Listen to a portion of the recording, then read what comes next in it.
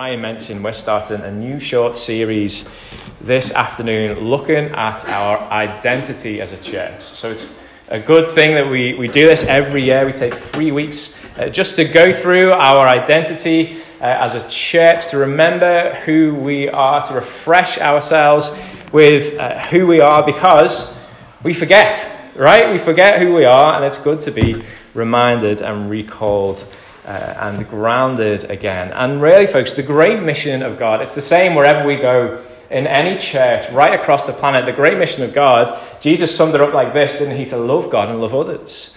And that's what we're here to do. That's what Liberty Church is here to do, to love God and love those around us. But it's good and it's right where churches land in different situations, in different cultures, in different seasons, in different times. It's good that we work out what it looks like for us to do that specifically where we are. So all that we do will be to love God and love others. But what does it look like for Liberty Church here, planted in the middle of Lark Lane, Egbert, Liverpool? What does it look like for us to work out that mission here? Well, this is how we do it. This is our vision statement as a church. We're a church community in Lark Lane, Liverpool, with a vision to make much of Jesus from this place to the nations. It's our desire to hold out and hold on to truth, practicing a tangible presence as we pursue transformation in our lives and others. And that is, if you've been with us for a few years, that's a re-articulation of what we've been talking about previously as being people who are gospel-centered, marked by grace, and on mission. But what we've done is we step into a new season as a church, is articulate what it means to be gospel-centered, marked by grace, on mission in a way that really makes sense to us as Liberty Church, and in a way that makes sense to folks outside of the church. So that is our vision. And our values can be summed up in 3 of those words: truth, transformation, and presence. And we're going to spend the next 3 weeks just exploring, going a little bit deeper, helping, using God's word to help us understand what it means for us to be people who have those specific values of truth, transformation, and presence. I'm going to start this week with truth. Let me pray before we read God's word together. Father, we thank you already for how you've been encouraging us and building us up as we've sung truth to each other and been reminded of your presence here with us now by your Spirit. What a privilege that is. And now, Father, as we continue to worship, we look forward to hearing from you. We believe that it is through your word that you speak. And so we ask that you would, and as you do, that you would change us. Father, your word is living and active. It is sharper than any two-edged sword. And so we ask that it would do a work of transformation amongst each of us this afternoon. For the glory of Jesus. Amen. If you've got a Bible, we're going to read a few verses from John chapter 3. Can someone just shout out, if you've got one of our ESV Bibles or any ESV Bible, just shout out what page number it is, so we know where we are. John chapter 3, verses 25 to 36. 888, there you go. Nice and easy. Okay, I'm going to read that for us in a moment. As we go through these 3 values, truth, transformation, and presence, we're going to use the Gospels in the New Testament to help us understand what it looks like for us as a church to be people of truth, transformation, and presence. And this morning we're going to look at really a thread that's all the way through John's Gospel, but a specific incident in the life of John the Baptist to help us understand what it is to be a people who hold out and hold on to truth. So let me read this. John 3, starting in verse 25. Now a discussion arose between some of John's disciples and a Jew over purification. And they came to John and said to him, "Rabbi, he who is with you across the Jordan, to whom you bore witness, look, he is baptizing, and all are going to him." John answered, "A person cannot receive even one thing unless it is given him from heaven.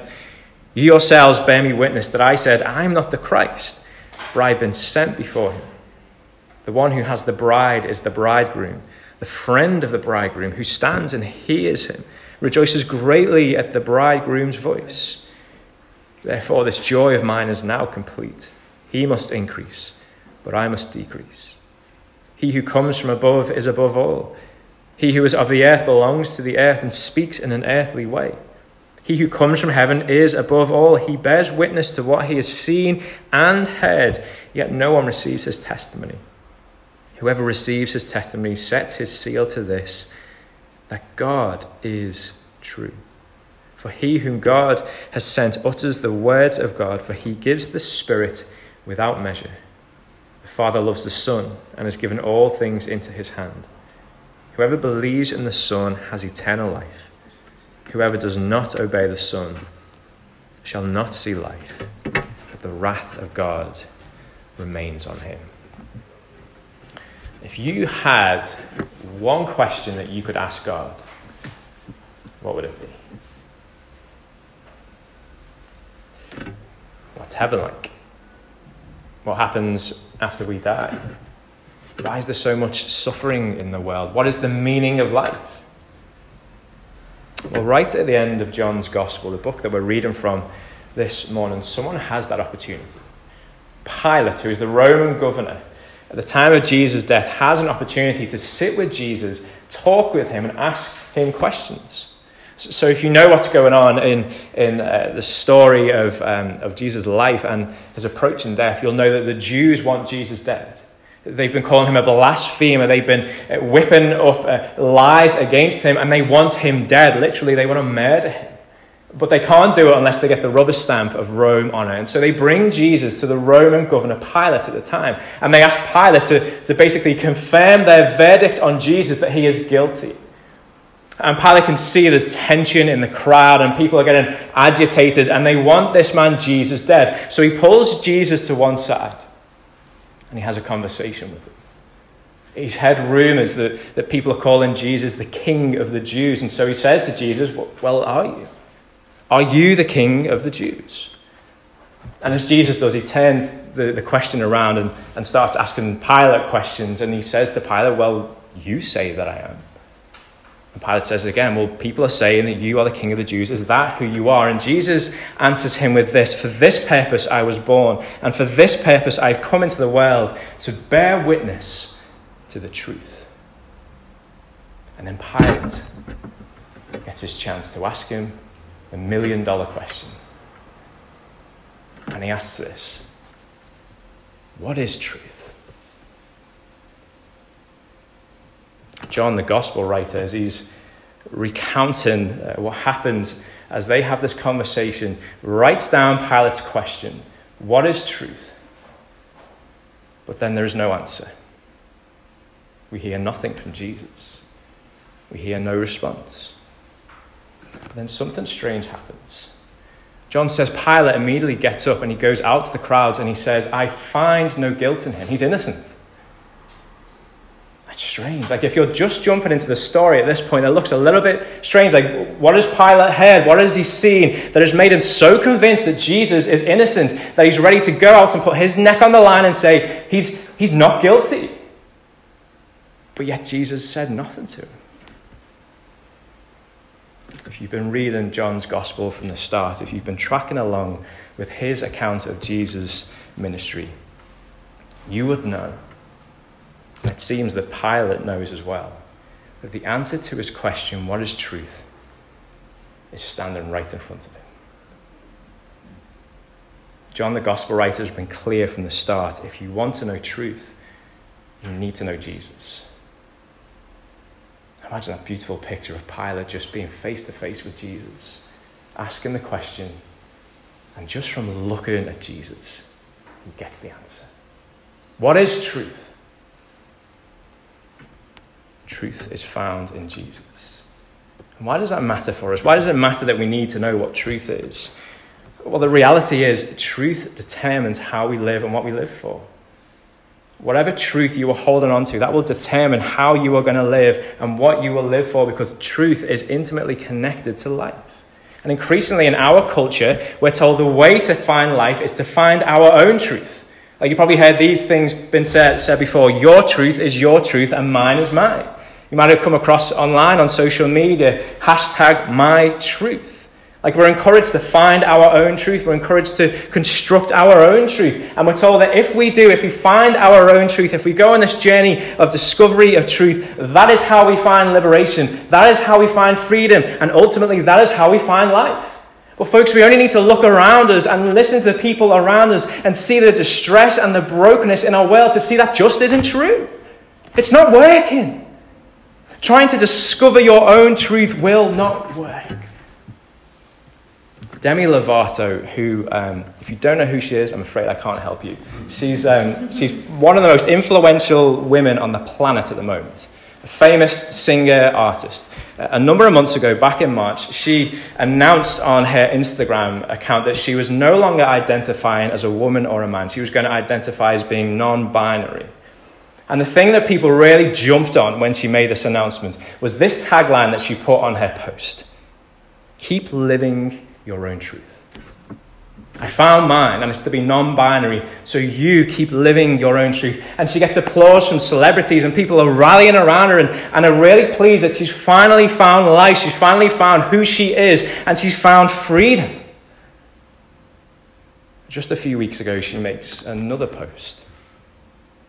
This time, she announced that she might not always identify as non-binary. And in fact, what she's on is this forever journey of truth. That's what she called it.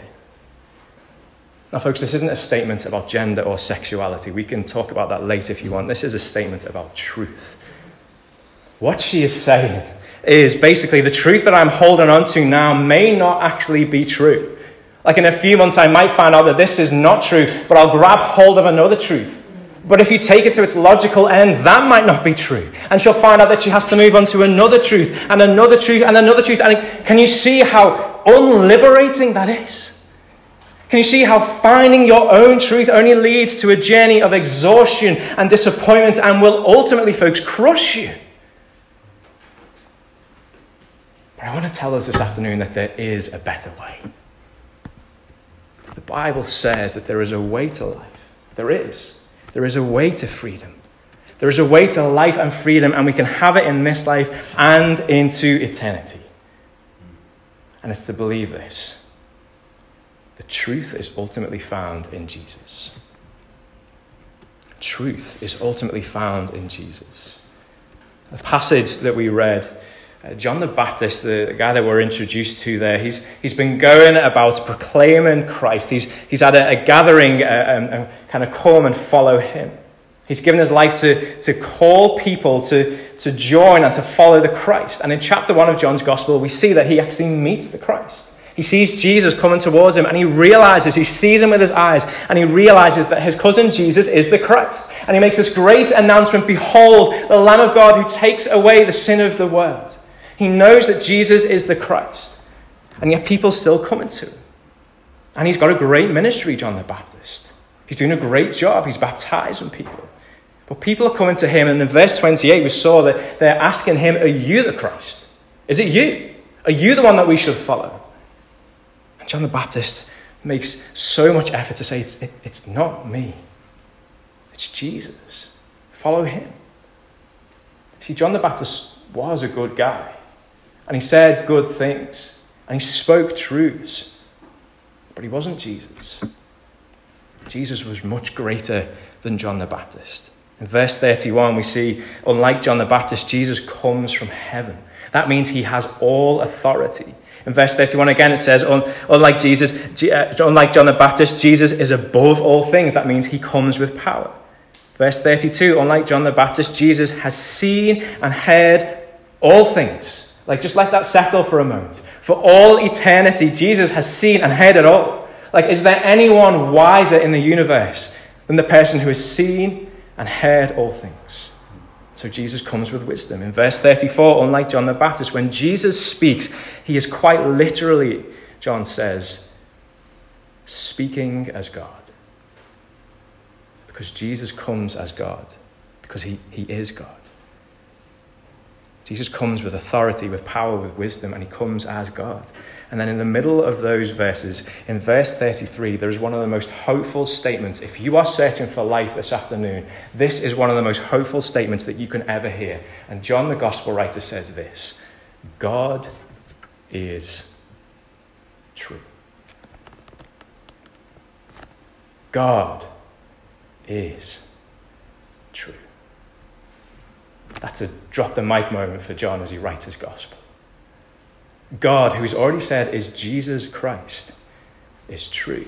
In fact, Jesus goes on in chapter 14 of John's Gospel to say that about himself. He says, I am the way, the truth, and the life. If we want to find life, folks, we need to believe that truth is ultimately found in Jesus. What does that look like for us practically? Well, firstly, at Liberty Church, it means that we love the Bible. Do you know what I've said in the past, and I've heard other people say in the past? We don't love the Bible, we love the God of the Bible. And I get what I've been saying, and I get what other people have been saying when they say that, but actually I want to kind of redact my statement and say I actually love the Bible. I love this book. And we should love it.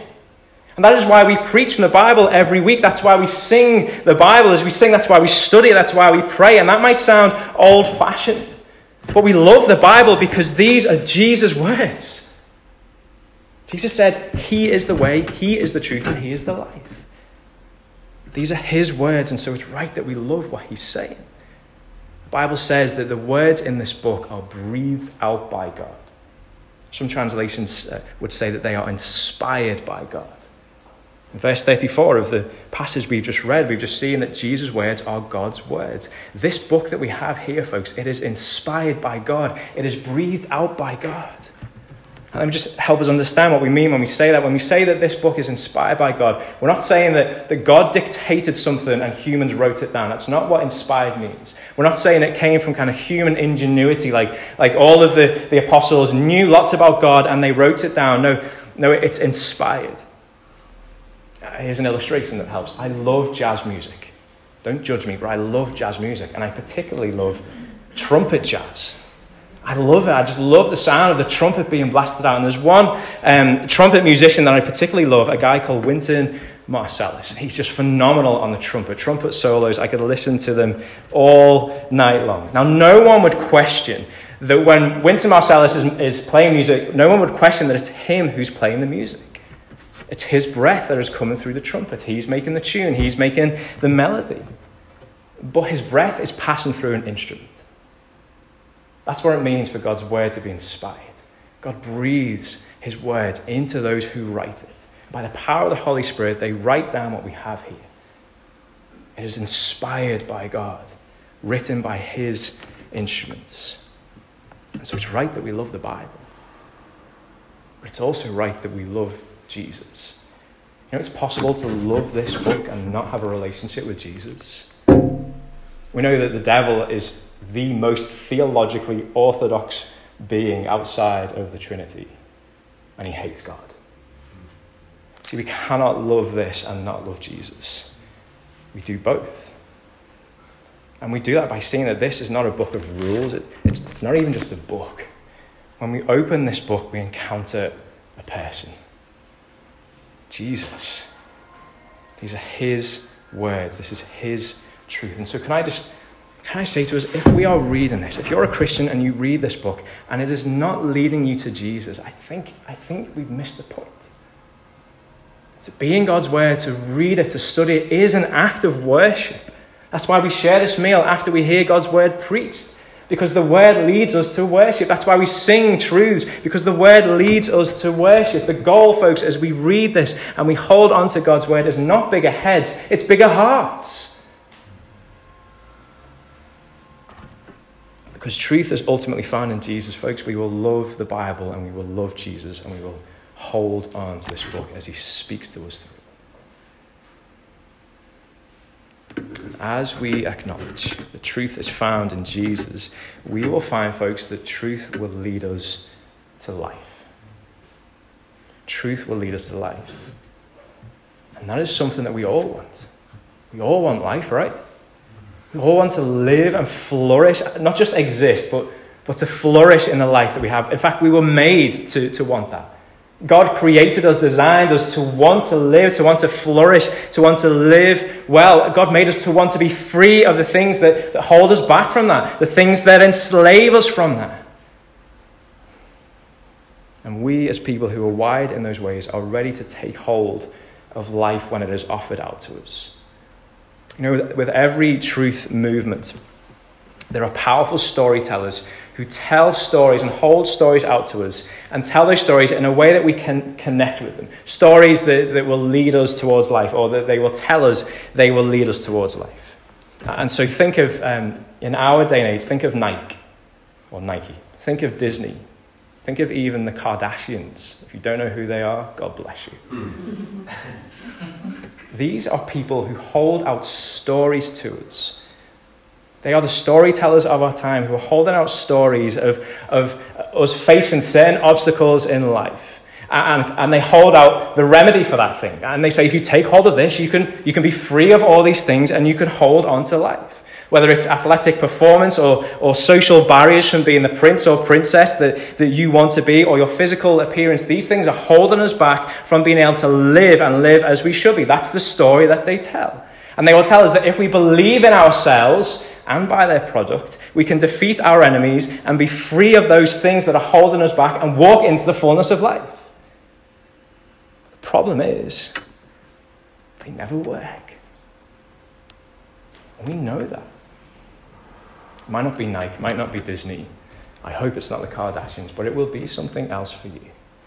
Something that the world is holding out and saying, this is the way to life. This is the way to freedom. Just take hold. And you'll have the life that you're longing for. It might be sex. It might be alcohol. It might be a whole number of things. And we've tried them. And every time we find that they don't satisfy. The product wears out. The film ends. And we move on to something else. And take hold of that thing and hope that that thing will give us the life that we long for. And if we're honest, we're exhausted. In verse 36 of chapter 3, we read this. Whoever believes in the Son has eternal life. Whoever believes in Jesus has eternal life. Jesus goes on himself in chapter 8 of John's Gospel, and he says this. If you abide in my word, in other words, if you believe that truth is ultimately found in Jesus, if you abide in my word, you are truly my disciples, and you will know the truth. And listen to this. And the truth will set you free. And then he goes on and says this in verse 34. Truly, truly. Whenever Jesus says something twice, we listen, right? Truly, truly, I say to you, everyone who practices sin is a slave to sin. The slave does not remain in the house forever. The Son remains forever. So if the Son sets you free, you will be free indeed. You see, just like Nike, just like Disney, just like the Kardashians, the Bible tells us a story of life. And it is honest. It says there are difficulties. It says there are obstacles. And in the same way as everything else in the world, all these storytellers will hold out a solution in order for us to find our freedom. So does the Bible. But the Bible is honest with us. And it says our problem is not how healthy we are. Our problem is not how successful we are. Our problem is not how great we are as human beings. Our problem, the Bible says, is sin. Our problem is that we have offended God. That's what sin is. Rebelling against God. We've offended him. And the problem is that sin enslaves us. That's what Jesus says in John chapter 8. We are slaves to sin. And you see, sin separates us from God. And here's the problem. Haven't we already said that if we want life, we need Jesus? But if our sin separates us from him, then we have no life. There is a somber reality in the verses we just read, folks. In verse 36, John says this, whoever does not obey the Son shall not see life, but the wrath of God remains on him. The wrath of God is the righteous judgment for our sins against him. We don't just sin against each other, we sin and we offend a holy God. And it is right that he judges us. It is right that he pours out his wrath on us. And John says, if you're not with Jesus, that wrath remains and you will not see life. That's why we need Jesus, folks. Because Jesus comes and lives amongst us. And he lives a perfect life. And as he hangs on the cross, the wrath that John talks about here, the wrath of God, is taken off of us if we believe, and it is placed onto Jesus. The very thing that separates us from God, the very thing that separates us from life, the very thing that deprives us and takes us away from eternal life with God, which is what we all want. Jesus takes that away and puts it on himself. And he suffers a cruel death as the judgment due towards us is poured out on him. He suffers physically and he suffers spiritually, and he dies in our place. 3 days later, he rises from the grave.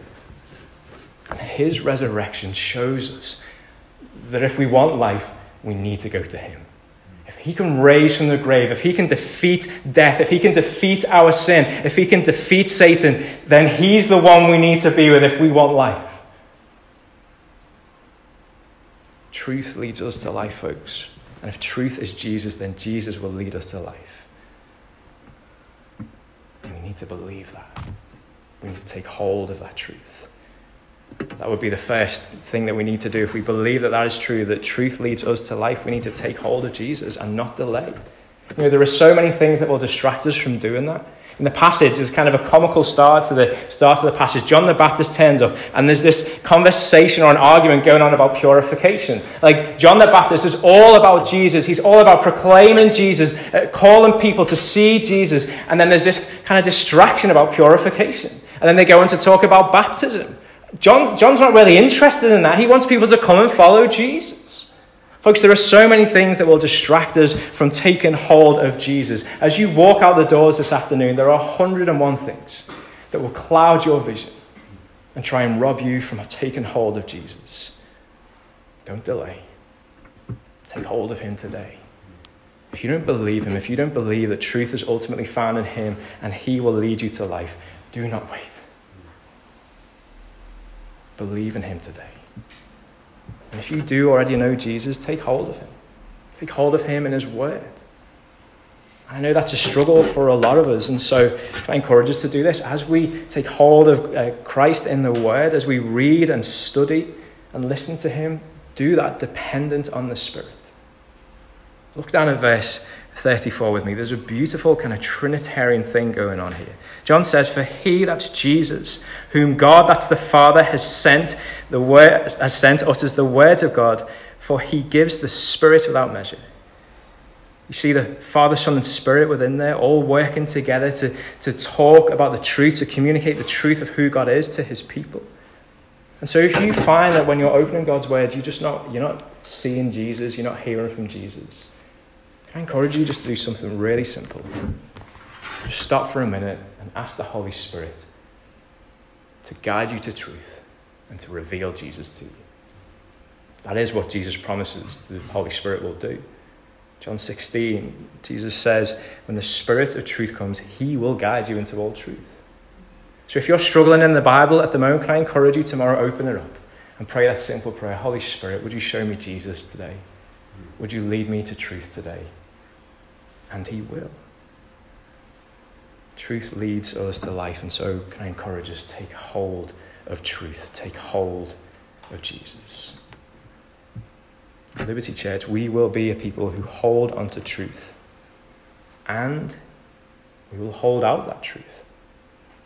I'm not going to spend long here at all, because we're going to come back to here in a couple of weeks when we talk about being a people of presence. But there's just one thing I want to just pull out to us from this passage, and it's this: that truth proclaimed leads to joy. When we proclaim truth, it will lead to joy. See, John the Baptist is holding out the truth of who the Christ is. He's calling people to follow the Christ. And he gives us this interesting picture of John the Baptist being the best man to Jesus, who is the groom. Now, I know kind of best man duties nowadays, it's a stressful job, right, Matty? Matty was recently a best man. Andy's got it coming up. It's a stressful job, like being a best man. You've got all these different things to do. In the first century, that wasn't the case. The role of the best man was just to be with the groom, to make sure everything happened, to make sure that he got to where he was going on time, to make sure that the family got on together. He was just to be there. John the Baptist says that as Jesus arrives, he's just the best man. And he takes joy in presenting the groom, Jesus, for everyone to fix their eyes on. You know what would have made a lousy wedding for Andy? If everyone was staring at Matthew. Wouldn't it? They weren't. They were looking at the groom, mostly at the bride, but a little bit at the groom. That's how it's meant to be. John the Baptist says that's how it's meant to be. And as Jesus comes and he's able to push people towards Jesus, he says, my joy is now complete. He must increase and I must decrease. I've got to get out of the way. I've got to let Jesus do his thing. And just a practical point as we wrap up. As we are a people who hold on to truth and hold out truth. I'm sure we all share this experience. Holding out truth. It kind of makes us nervous. Even just the thought of going out of here and sharing the truth of Jesus with people makes me nervous. Like my hands get sticky, I get kind of clammy. I was doing it this morning. Elizabeth was encouraging me to tell our neighbours about what's going on this afternoon, and everything within me was like panicking and heart rate going up, and I'm just telling people about what I do for a job. I shouldn't be getting stressed out about it at all, but I do. And I'm sure we all do. And then we worry afterwards about what we said and whether we said the right thing and whether we need to go back and correct some false doctrine maybe that we shared with them. Folks, I think we need to be encouraged from the example of John the Baptist that we are not the truth. Jesus is. We just hold him out. Life isn't found in us, folks. It's found in Jesus. And so we need to take the weight off ourselves and joyfully hold him out for others to enjoy. And when we do, I believe the pattern that we see here with John the Baptist is we will be filled with joy. That makes sense. If truth is ultimately found in Jesus, if truth leads us to life, then it makes sense as we tell others about that truth, as we share freedom from sin and a path to eternal life, it makes sense that we will be filled with joy. And others will be filled as well as they receive it as truth. Liberty Church, we will be people who hold on and hold out truth. Let's pray. Father, we thank you for your word. Thank you for the power that it is. Thank you that it is true. Father, as we just continue in worship now, we pray that you would continue to lead us to truth. Help us to celebrate the truth of the gospel as we share this meal together. Father, help us to be people who go to you for truth. And if we're believing the lies of the world or Satan or even ourselves, help us to see them for what they are and to hold on to you. And we thank you that truth leads us to life. We thank you that if we know you, we have eternal life. Wrath has been removed and we have an eternity with you. Help us as your people to be people who proclaim joy, and as we do, to take joy in that. And we pray that others will be filled with joy as well, as they see Jesus, as they hold on to him as their Saviour and Lord. Father, we love you. We ask these things in Jesus' name and for his glory.